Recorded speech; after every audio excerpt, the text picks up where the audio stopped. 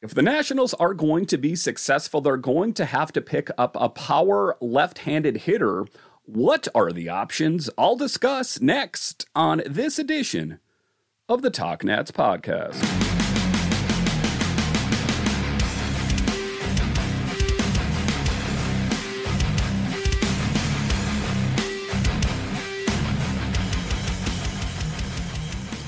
And welcome in to this edition of the Talk Nats podcast, part of the Believe Podcast Network. I'm so glad you decided to join me today. As always, this podcast is free and available on all the major platforms. My name is Dan Holme. You can find me on Twitter. It's at DanCaps218. You can find the show on Twitter. It's at TalkNats. Today's episode is brought to you by Manscaped. Take 20% off plus free shipping when you use promo code MINUTECAST at manscaped.com. So in this edition of the Talk Nats podcast, we talk about changes that need to take place if the Nationals have any hopes of doing bigger things. And, in previous podcasts, I've spoke of that they need some work with starting pitching, relief pitching. There are some holes that need to get plugged before the start of the season because, let's face it, pitchers and catchers are reporting sooner than we think, and baseball will soon be upon us. So I think that Rizzo and I think that the Lerners, they have some tough decisions to make about bolstering this team so they can show improvement yet again this next year. They showed improvement over the previous year. How can they continue on that trajectory? And one of the biggest things that needs to be addressed is searching for a left-handed power bat. This emanates from the MLB trade rumors and Talk Nats. Is that the Nationals have made some moves. The Nationals have been fairly quiet this offseason. They signed Nick Senzel and right-hander Dylan Floro on one-year deals. And, oftentimes people say, well, those aren't sexy names. Why did the Nationals sign them? There are better options out there.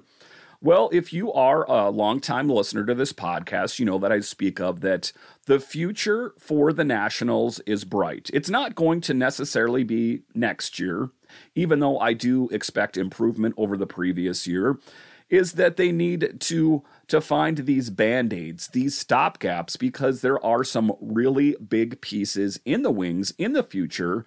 If you can kind of set your eyes to the horizon, you can see that this team is going to be stacked at a lot of different positions. So I think it's biding time until those players are good to go. So that's what they did. They made small moves. Nick Senzel, he's a guy that can play all sorts of different positions for the Nationals, a good utility player that the Nationals needed, because we know that there are questions at third. We know there's questions at second, and also, the ability to play outfield if called upon. That is why they are doing that. So the team is probably not going to be in the market for some of the bigger names that are out there on the left side, but it's not too surprising that the Nationals are looking to bolster their team, given reports that they were interested in bringing back Jeimer Candelario before he signed his new deal with the Cincinnati Reds.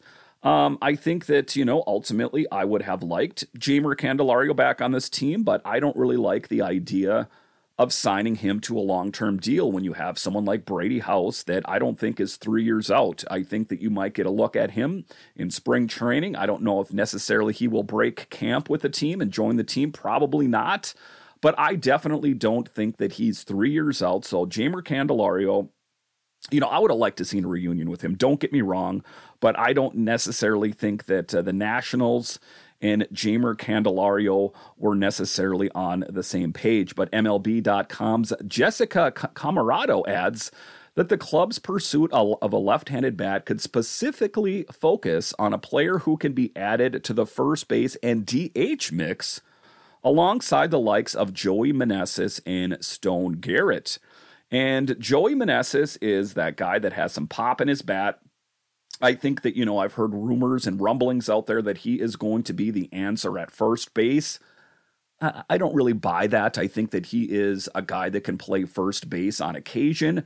I think that, ultimately the Nationals should view Joey Meneses as a piece that could get moved at some point. If you see the trade deadline, say that there's a team that needs a little bit of pop in their bat, I think that, the Nationals should pursue any options for moving Joey Meneses at some point.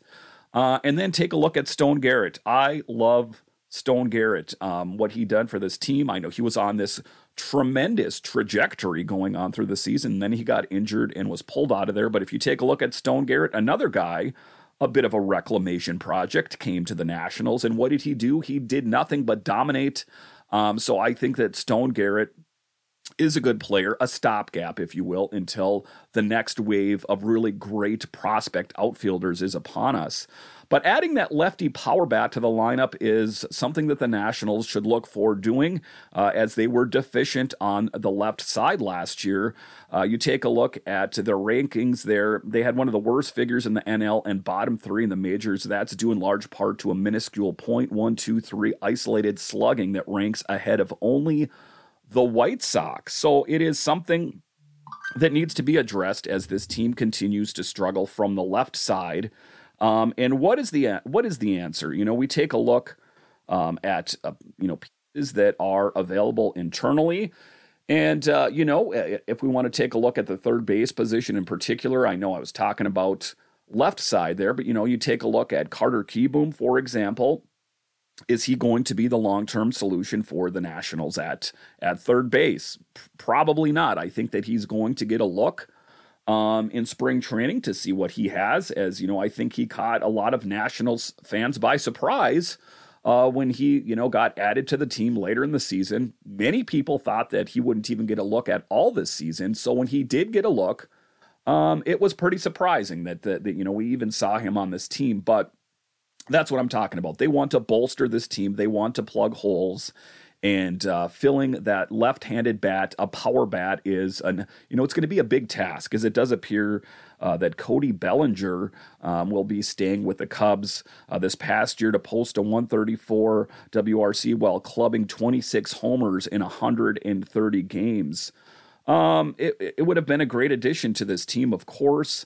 But just taking a look at it, ultimately, I don't know if the Nationals would necessarily be in the market for a Cody Bellinger, just for the reasons that I kind of mentioned off the top. For one, I don't know if they could afford him. Number two, would he fit into the long-term plans of the Nationals? Again, he has plenty of experience at first base as well. 258 career starts at the position, including 59 appearances with Chicago.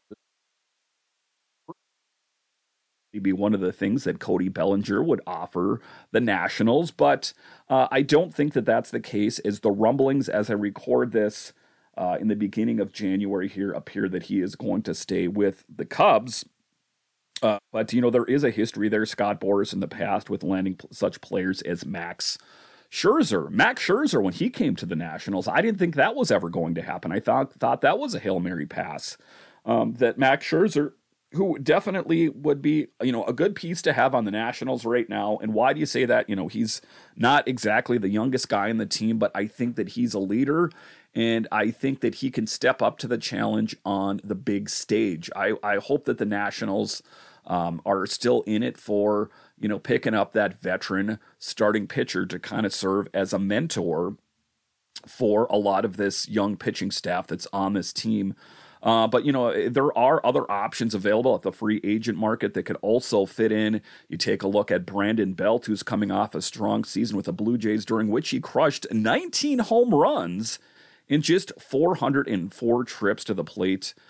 So then, while there's also the likes of Joey Votto and Joey Votto and Joey Gallo are among the other left-handed options who could play first base for the Nationals. Again, questions abound at the first base position, as we know that the Nationals are not bringing back Dom Smith. All things considered, but not too surprising, as I don't think that he necessarily lived up to the potential of what the Nationals wanted. There is the likes of Jock Peterson and Eddie Rosario could provide left-handed power, though both players would likely be limited to DH or left field. So some tough questions abound for the Nationals. If we want to just take, there's a lot of questions, to be honest with you guys, but one of the ones out there right now is a left-handed sided bat, and I will continue to talk about that this offseason about, I think they still need to be all in on a starting pitcher. They need to bolster the bullpen if they have any hopes of doing bigger things. But after the break here, I will continue to discuss the Nationals' pursuit of picking up that power left-handed bat. Are they going to do it? Are they going to swing for the fences? Or are they going to seek help internally? I'll discuss. Step into 2024 with confidence thanks to Manscaped, where resolutions are met. As the new year approaches, why not make self-improvement a breeze by keeping your body well-groomed? Introducing Manscaped's Performance Package 5.0 Ultra, the ultimate all-inclusive kit designed to help you feel clean-cut and confident as you should. Featuring the Powerhouse Lawnmower 5.0 Ultra, this next-gen trimmer ensures precision and ease when tackling the toughest hairs. So, kick off the 2024 with a trim above the rest and use code MINUTECAST at manscaped.com for 20% off plus free shipping. The Performance Package 5.0 Ultra is here, and let me tell you, it's got a futuristic tendency. Included in this bundle is the brand new Lawnmower 5.0 Ultra, the Weed Whacker 2.0 ear and nose hair trimmer, and the essential aftercare products like the Crop Soother Ball Aftershave Lotion and Crop Preserver Anti-Chafing Ball Deodorant, and 2 free gifts. Their 5th generation lawnmower features 2 interchangeable next-gen skin-safe blade heads, a standard one for taking a little off the top, and a new foil blade to go smooth wherever your heart desires. Did I mention that it's waterproof too? Manscaped also threw in 2 free gifts, the Boxers 2.0 and the Shed 2.0 toiletry bag. Resolutions may come and go, but a well-groomed you is here to stay with Manscaped's latest and greatest. Start the new year, because when you look good, you feel good. Manscaped's helping you sculpt the best version of yourself for the year ahead. New year, new you, and definitely a new trimmer. Manscaped's got your grooming resolutions covered. Get 20% off plus free shipping with promo code MINUTECAST at manscaped.com. That's 20% off with free shipping at manscaped.com, and use promo code MINUTECAST. Happy New Year to your ball. Welcome back into this edition of the Talk Nats podcast, part of the Believe Podcast Network. I'm so glad you decided to join me today. So in this off season, we continue to talk about options, left-handed bat options for the Nationals, and who would be a really good fit.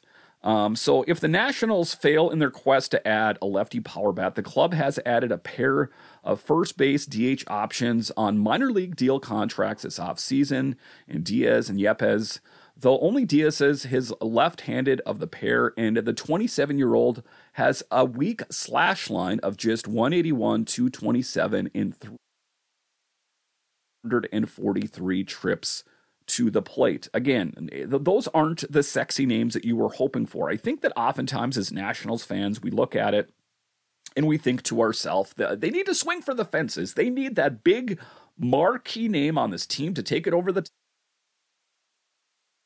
is what I would offer those Nationals fans, as, again, there is a plethora of options in the wings for the Nationals. It's just you're going to have to be patient. That is the only thing that I can offer as advice about the Nationals. I still am excited about what will be this coming season. I think that this team is continuing to make steps in the right direction.